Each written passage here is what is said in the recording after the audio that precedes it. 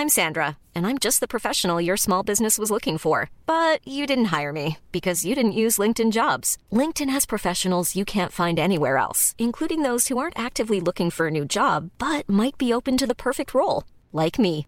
In a given month, over 70% of LinkedIn users don't visit other leading job sites. So if you're not looking on LinkedIn, you'll miss out on great candidates like Sandra. Start hiring professionals like a professional. Post your free job on linkedin.com/people today.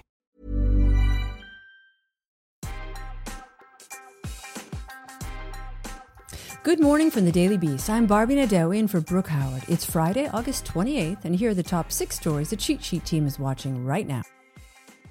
Japan's longest-serving Prime Minister Shinzo Abe abruptly quit on Friday, telling the nation that his health has worsened. Abe has suffered for many years from an inflammatory bowel disease. It forced him to end his first stint as Prime Minister in 2007. He apologized during a televised news conference and explained that his illness has worsened over the past month after years of being able to manage it. He reportedly said a new treatment is working, but the amount of time it will take in his schedule means he's unable to continue his job. He's expected to stay on until a new party leader is elected. Unleashing one of his numerous attacks on Democratic presidential nominee Joe Biden on Thursday during his Republican National Convention speech, President Donald Trump accused the former vice president of surrendering to COVID-19.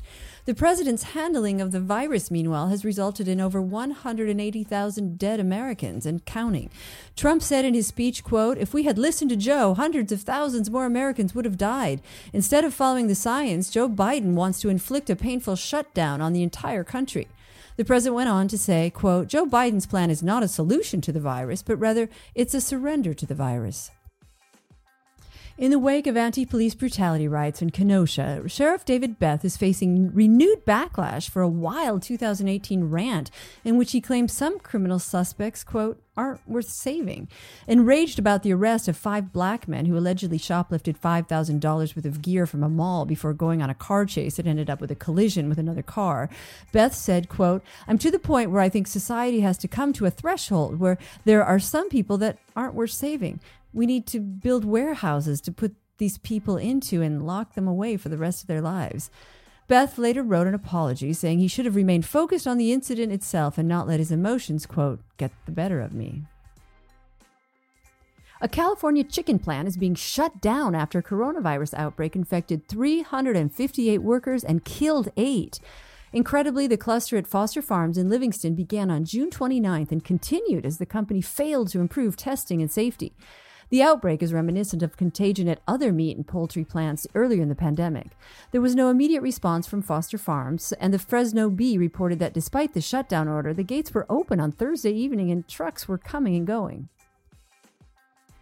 Jacob Blake's father has many questions after visiting his son in the hospital and finding him handcuffed to the bed, according to the Chicago Sun-Times. The 29-year-old was shot 7 times by Kenosha police on Sunday, leaving him paralyzed from the waist down. Blake's father asked, quote, "He can't go anywhere. Why do you have him cuffed to the bed?" Blake was also questioning why his son was arrested and said that the family's attorney is trying to ensure that he will be allowed to return home once he leaves the hospital. Asked during a Thursday press conference if it concerned him that Blake was handcuffed, Wisconsin Governor Tony Evers replied, quote, "Hell yes, I can't imagine why that's happening."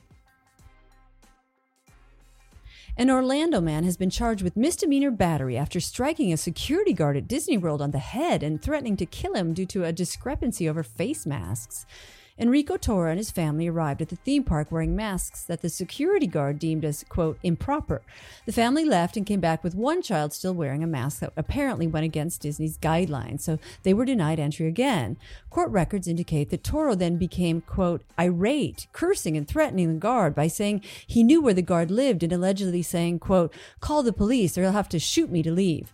His wife eventually convinced him to go home. Toro denied what happened and claimed the security guard argued and swore at him, but 3 witnesses said that they saw otherwise.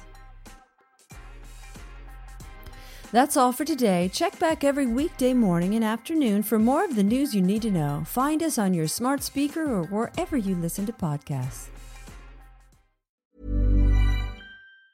Planning for your next trip? Elevate your travel style with Quince. Quince has all the jet-setting essentials you'll want for your next getaway, like European linen, premium luggage options, buttery soft Italian leather bags, and so much more. And is all priced at 50 to 80% less than similar brands. Plus, Quince only works with factories that use safe and ethical manufacturing practices. Pack your bags with high-quality essentials you'll be wearing for vacations to come with Quince. Go to quince.com/pack for free shipping and 365-day returns.